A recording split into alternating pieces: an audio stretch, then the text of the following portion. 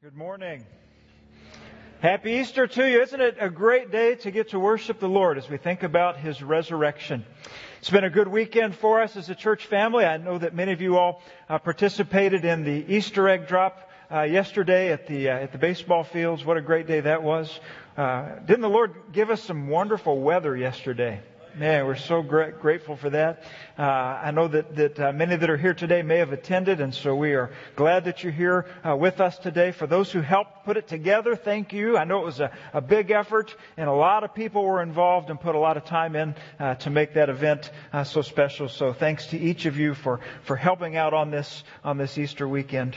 If you're a guest with us, I just want to echo what was said earlier and let you know how honored we are. You could have gone to a lot of different places today to worship on Easter Sunday, but you chose to come here today, and so we're so grateful and we welcome you, and we're so glad that you are with us. I know that there's a lot of family members I've been able to meet, many that have come to town over the weekend, and that's great as well to get to meet family members. This morning we're going to see specifically how the resurrection of Jesus Christ makes a difference in our lives today. An event that happened so many years ago, and yet it has so many practical applications and implications for us today. We're going to see specifically how we can be set free. That in a life that is oftentimes filled with despair or with struggle, with challenges, we know that in Christ we have many, many answers. There's many wonderful blessings that come from knowing Him, and it is so much of this tied to His resurrection. The fact that He is a Savior who is alive, who defeated the grave, and that He offers to us something that no one else or nothing else can offer. And that is the freedom that comes through Him. As we begin, I want to tell you about a guy that was in a time of real desperation. It's actually something that was depicted in a television show from the 1960s. Some of you all are too young to remember the Alfred Hitchcock Hour. Maybe you saw some of these episodes as they were on reruns. But the Alfred Hitchcock Hour was a show that always had something suspenseful. There was always a bit of intrigue and mystery there in the plot.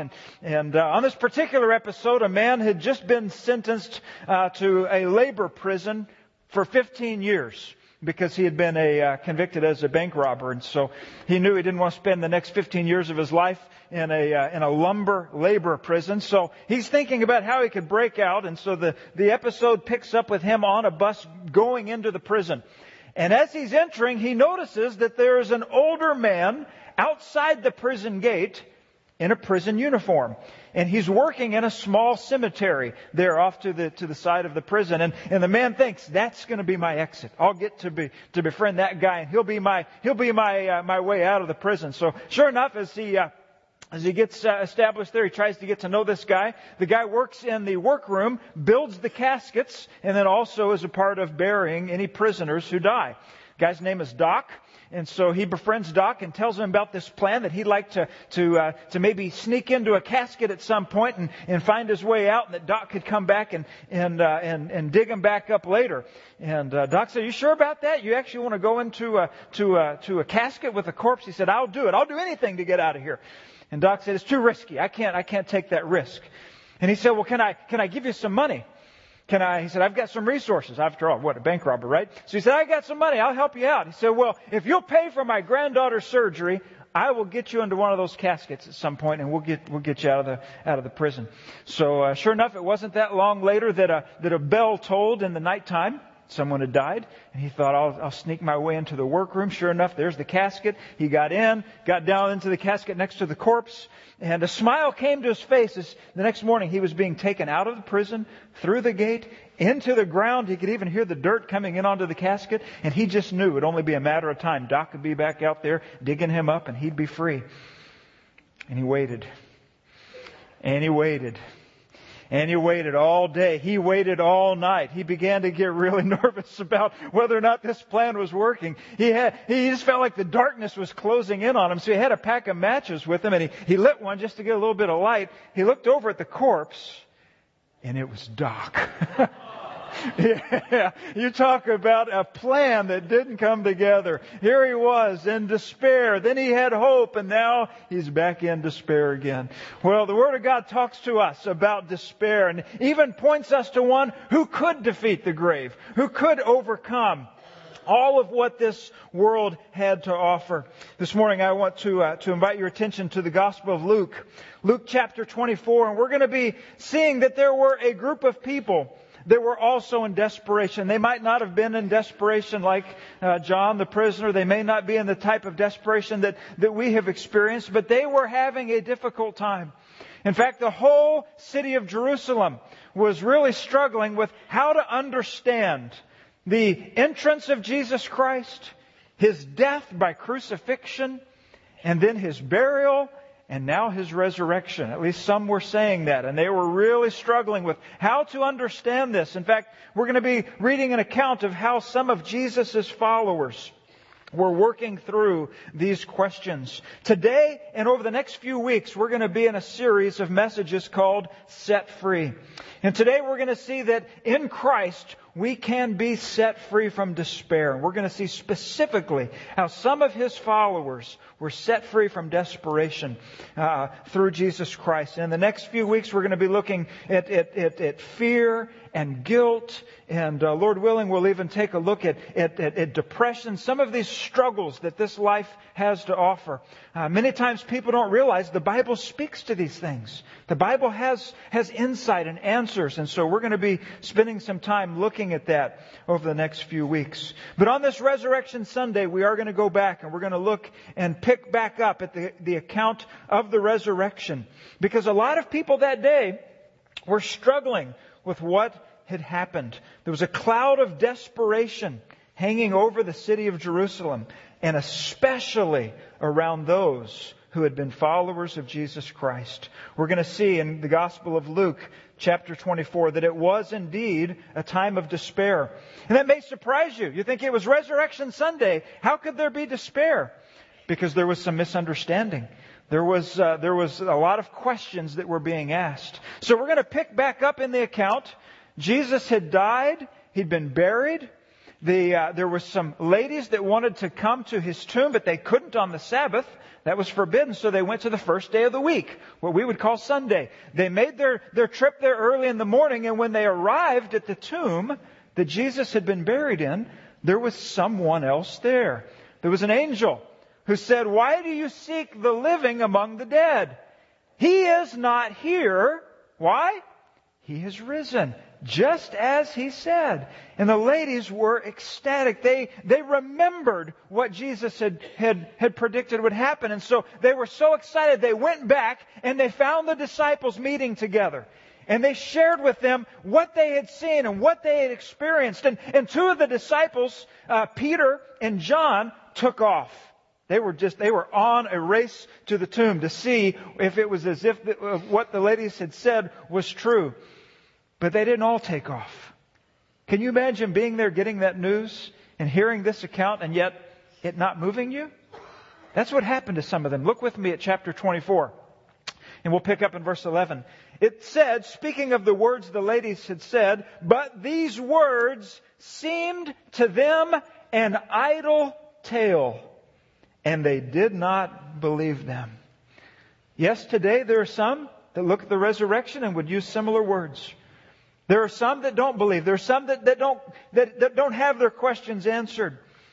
In this time, there were some whose disbelief and doubt were present. It was like a fog that was blocking their sight, blocking their faith. Can you imagine what it must have been like? These disciples had been with Jesus, many of them for years. They'd heard Him teach. They'd seen His miracles. They'd seen His compassion.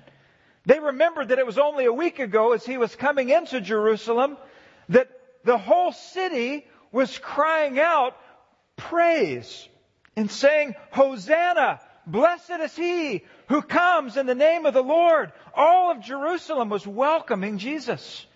They thought that He was going to rescue them from the Romans. They thought that He was going to be a political Messiah. And so as the week unfolded, Jesus was brought to trial. He was brought before Pilate and Herod. And finally, they asked the crowd again, what should we do with Jesus? And they didn't say Hosanna. What did they say this time? Crucify him. The city had turned, in a week's time, turned against Jesus. And he was given one of the cruelest punishments known to man at that time. With two other thieves, he was nailed to a cross. A severe form of persecution, of the death penalty, if you will, at that time by the Romans. And so here we have the followers of Jesus just trying to understand what has happened to the one that we listened to, the one that taught us, the one who performed miracles, all these things that he did, the way the city responded to him. And then they turned and he died. And now he's dead and he's in a tomb. This is where we pick up. And this is the despondency that these followers were feeling. In fact, look down at verse 13. There are two of them that decided they would just leave the town. And you can't hardly blame them, can you? They wanted to leave the city with all they'd experienced. It says in verse 13, that very day, two of them were going to a village named Emmaus, about 7 miles from Jerusalem. So they're going to be on the road for a few hours, aren't they? And what were they doing? Verse 14 tells us they were talking with each other about all these things that had happened. While they were talking and discussing together, Jesus himself drew near and went with them. But their eyes were kept from recognizing him. And he said to them, what is this conversation that you are holding with each other as you walk? Now again, who's asking the question? Jesus. He knew the answer. He just wanted to get them to talk about it, right? And here's what it says. And they stood still, looking sad. So on that first Resurrection Sunday, there were some who were sad. There were some who didn't believe. There were some who were sad. Your version might use the word downcast, disillusioned. These were people who'd followed Christ, and yet this is their condition on that first Resurrection Sunday. They did not believe. Let's keep reading. Verse 18. Then one of them, named Cleopas, answered him. Listen, there's almost a little bit of sarcasm here in his answer. Are you the only visitor to Jerusalem who does not know the things that have happened there in these days? Like, where have you been? How could you not know what's happening? Verse 19. And he said to them, what things? And they said to him, concerning Jesus of Nazareth, a man who was a prophet, mighty in deed and word before God and all the people. And how our chief priests and rulers delivered him up to be condemned to death and crucified him. And look at verse 21. But we had hoped that he was the one to redeem Israel. Do you see what's happening? Their hopes had been dashed. They just knew it was time for their leader to rise up. The tyranny of the Romans to be dispelled by this great miracle worker, this great prophet, this Messiah. And yet he went to the grave and they were perplexed. Here's how one commentator said it. Stuart McAlpine said, Cleopas and his friend had a problem. They were bitterly disappointed and disheartened. The nails driven through Jesus' hands and feet had punctured their belief, and their hopes were leaking out. You see, they had followed him. They trusted that Jesus would be the Messiah.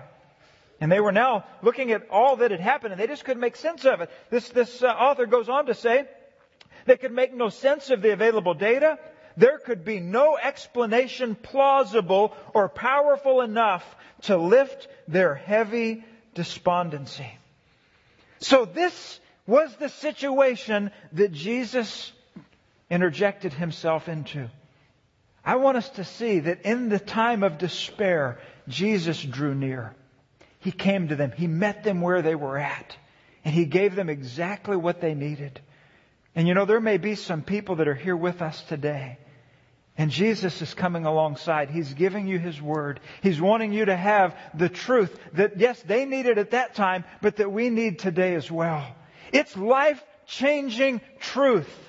Truth that can change a perspective. It can change an eternity. But it's a matter of coming near and listening to what Jesus has to say. What did He say to them? He went back and He talked to them about what it meant to have God provide a Savior. So on this first day, they needed to hear those words. And there may be some with us today that need to hear those words as well. Because let's just be honest, this life does bring about struggles, doesn't it? It brings about challenges. We lose loved ones. We see and hear of medical diagnoses that we just would rather not hear. We have challenges at times in relationships, in marriages and families. There's struggles here. There's struggles in the job, in the workplace. There can be financial hardship. What do you think of when you think of people that are going through a time of despair? One of those things come to mind, or maybe something else? Because in this life we do face that. In fact, it has quite an effect on us, not just emotionally, but it can even have physical effects upon us when we are dealing with despair. The American Heart Association has a journal, and it wrote in one of its journals that people who experience high levels of despair have a 20% greater occurrence of the narrowing of the arteries. Isn't that something? That kind of despair can even impact us physically? That it can impact our health? Something that would even cause possible heart attacks and strokes? You see, that's the challenge of the day, that people have struggles that they deal with. Some of it is even the fear of death or the fear of dying, not knowing what's beyond or how to prepare. There's a guy named Dmitry Itskov, and I've got a picture of him here. He's a Russian entrepreneur, billionaire. He's called a tech mogul and a media mogul. He's just very much into technology and trends. And this is a picture of him speaking at a global summit, a global initiative called 2045. And let me tell you, I saw this article a few weeks ago, and I saved it for Easter Sunday because of the headline. This is what it says. Media mogul Dmitry Itskov plans to live forever. I had to read that, right? He plans to live forever by uploading his personality to a robot. Okay, I'm going to read that. That's intriguing. Well, he's looking at this idea of saying, let's create an avatar, let's create a robot, and let's see if we can transfer someone's mind and their personality into this apparatus that can live forever. That's where he's placing and pinning his hopes. And really, what he is hoping for is no different than what the ancient Egyptians hoped for. It's no different than what the Native Americans hoped for. Culture after culture, generation after generation, people have tried to solve the question of life and death and eternity. This is just one of the latest examples of it. We'll see what he comes up with, right? 2045, if this can happen. Well, back to Cleopas and the other disciple. They were confused. They were downcast. We left them. They were sad. They had more questions than answers. But as we see in this passage, someone came alongside to share truth with them. This someone, of course, was Jesus, the risen Savior. This unknown traveler, whom they would later find out was Jesus, took time. So let's think for a moment about this timely explanation. Look at verse 17 with me. Because Jesus realized in the statement that they made that they thought the Messiah was there to go against the Romans. But He was going to tell them, going all the way back to Moses and the prophets, that the Messiah had a greater victory to win. That the Messiah was coming to once and for all deal with sin. Sin had been that which broke the relationship between God and those He created. And so that's why Moses gave the law, to help people see that.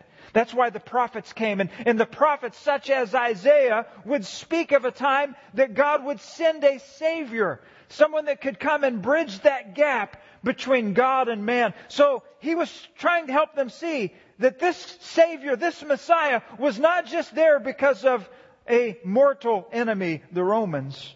But He was there to deal with the spiritual enemy. The one that would keep them in bondage to their sin. Look at verse 27 with me.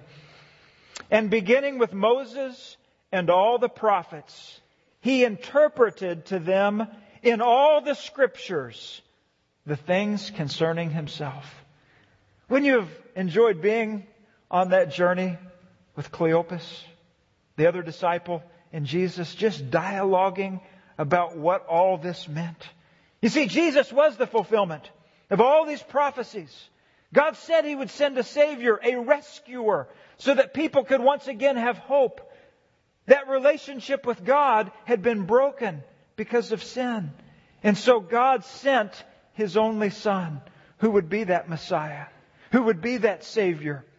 And for those who would believe in Him, who would trust in Him, they could have that relationship with God restored. And I want to be very clear this morning. That truth is still true today. And there are people that are present that have been worshiping today because you know that. You've been set free from the bondage of sin and what this world offers. And you're worshiping, saying, He has done for me what He did for them. And there are others that are here that might be like these disciples. And you have questions and you're seeking and you're asking God to show Himself and to help explain what His plan is. And I think that today you're in the right place. Because you're getting to hear about what Jesus has provided and how He can restore that relationship back with God and give the heavenly gifts of forgiveness and peace and restored hope. That's what these guys were receiving and what we too can receive today. Let's continue reading and see that there is a new reality of hope. Notice how the word sadness, despair, despondency, they don't show up after this conversation that they have with Christ. It says, and their eyes, verse 31, were opened, and they recognized Him. And He vanished from their sight. They said to each other, did not our hearts burn within us while He talked to us on the road, while He opened to us the Scriptures? And they rose that same hour and returned to Jerusalem. Now let me ask you, how far did it say Jerusalem and Emmaus were? They'd already had a pretty full day. They'd already had a pretty long walk. And yet they had a renewed hope. They had to get back to Jerusalem. They had to find the other disciples. They had to tell what they had experienced personally. And so off they go. Let's pick back up. Where are we at? Middle of verse 33. And they found the 11, and those who were with them gathered together, saying, the Lord has risen indeed. What those ladies had said was true. The Lord had risen. And it made a difference to them. Their hope was alive. They were no longer sad. They were no longer in despair. The pieces were coming back together. They were understanding. And dear friend, there may be some of you today that's what you've been looking for. You may have looked at what this world has to offer and tried all kinds of things to find peace or fulfillment. But it could be that this is the peace that you've been longing for as well. These aren't just pie in the sky words. These are words that come down and meet us right where we are. Just like those struggling disciples on the road to Emmaus, Jesus can come right in. He can meet us on the road. At times, He can meet us in the drive-thru. What I mean by that? Did you see this last week? This story out of Washington State in the drive-thru line? It made the news. There's two guys. We'll put a picture up of Evan Freeman and Pierce Dunn. They live in Washington. They work at this store behind them, Dutch Brothers Coffee Shop. They were working that morning a week ago today when a lady pulled in through the drive-thru. And as they would to any customer, they'd greet them and say, how are you doing? And this lady broke down and wept sitting behind the wheel of her car. They couldn't understand. They only asked her how she was doing. And she's there crying. And she gets her composure and explains to them that just yesterday her husband died. 37 years old. So this would have been 8 days ago from today. And what do these guys do? Look at the next picture. Did you see this? What does it look like they're doing? They are praying. Can you do that in America today in a public place? I don't know. Can you? Can you do that in Washington State? Are they going to be sued for it? I don't know. But they couldn't even hardly get enough people hanging out of the drive-thru to reach down and be representatives of Jesus and offer words through prayer of hope and healing to a person in despair. Why do I share that? Because that's what the resurrection brought. It brought hope. It brought the opportunity for someone's life to be renewed, to find that restoration in walking with God once again. And today, for us as followers of Christ, let us be encouraged. Let us be able to worship in spirit and truth. Let us thank God for setting us free from the penalty of sin and setting us free from the bondage that it brings. Let us thank Him for giving us perspective on the challenges that we face in this life and to allow us to see beyond the temporal and to see the eternal, which He is preparing for us. And I also do want to give a word of invitation for those that are here that are just thinking, that are just asking questions. First of all, I want to say I am glad that you're here and that you are considering, that you're thinking about what it means to hear of this one named Jesus, whose followers claim that He defeated the grave. I want us to pray, and I know in a moment we're going to sing again, and we're going to give back in a time of offering. But before we do that, could we just have a time to pray? I know that the Easter Sunday can get really busy, and you've probably got a whole lot of plans that are waiting for you when we're done, and we're almost there, we're almost done, but if you haven't prayed yet today, would you take some time? Let's just bow our heads, close our eyes. And would you personally pray a prayer to the Lord? Would you thank Him for sending Jesus? Would you thank Him for the provision? Would you just take time to word that yourself?